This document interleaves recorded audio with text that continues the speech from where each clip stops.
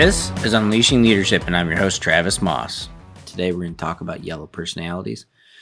And one of the things that I don't really like about a lot of personality profile programs is that they tend to over-focus on positive or negative aspects of a personality, as if certain personalities are either good or bad. Like a horoscope, it's preordained to be great or it's doomed to be horrible. And I think the book does a really good job of just explaining the different aspects of personalities. Not in a way that's good or bad, but just saying, hey, this is what you're getting with this person. This is what you're getting with this little monster. Remember, we refer to the different colors. So if I'm a yellow personality, I have a yellow monster in me. And the reason why I do that is because that little monster can come out in a very good way. It can be very, very positive, and it can really help us advance in life, or it can really sabotage us. It can really blow up in the wrong ways if we don't control it. So we want to learn how to control this little monster inside of us so that we get the most mileage out of our natural talents. Remember, that yellow monster is tied to our natural state of being. It's part of our talents. It's part of something that nobody can take away from us. You can't cage that monster. You can just only learn to control it. And I think the book just does a really good job of explaining that. So I want to talk more about the different types of personalities and how I would maybe position each one for success. And so we're going to start with yellow. Then we're going to go through green, blue, and red in order. And there's no reason for the order. None of them are better or worse than the other ones. I probably subconsciously put blue and red at the end because I'm a little bit of blue and a lot of red. And I probably got the most to say about blues and reds. But we're going to start with yellow monsters. There is nothing little about a yellow monster. By their very nature, they're loud, they're bold, they're shiny. They are the life of the party. They shake the hands, they kiss the babies. Everything they do is a big deal. Everything. There is no little deal that is not a big deal worth telling the world about if you're yellow. What some people see when they observe someone with a dominating yellow monster is somebody who needs attention and can easily go overboard. What I see, though, is someone who has endless energy and passion to share. Someone who needs a cause to champion. They need a reason to share that energy. They need a reason for that passion, right? They need something to grab onto. If you don't give it to them, they'll find it. But they need something. They are someone who is willing to sprint up a mountainside. And they literally have the energy to do it. They will do it. It will blow your mind the lengths that a yellow can go to as far as energy is concerned. But they normally are doing it because somebody else is watching.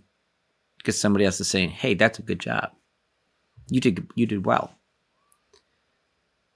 So without a cause, though, they're kind of like a rudderless sailboat in a hurricane, right? Because how does somebody say you've done a good job if there's no cause? With a cause, though, you give them that cause, they are absolutely unstoppable. When the yellow monster gets a hold of something or someone they believe in, they are an amplifier. And they can learn skills how to really, really crank up that amplification. They are, in fact, probably the best of all the primary personality types at amplifying a cause. Taking something out into the world and sharing it with as many people as possible. Selling it to as many people as possible. That is their gift. Because they have that unique ability. They can just share endlessly over and over and over. Where most people are exhausted, they're getting energized. They grow their energy with every single person who buys into whatever they are championing.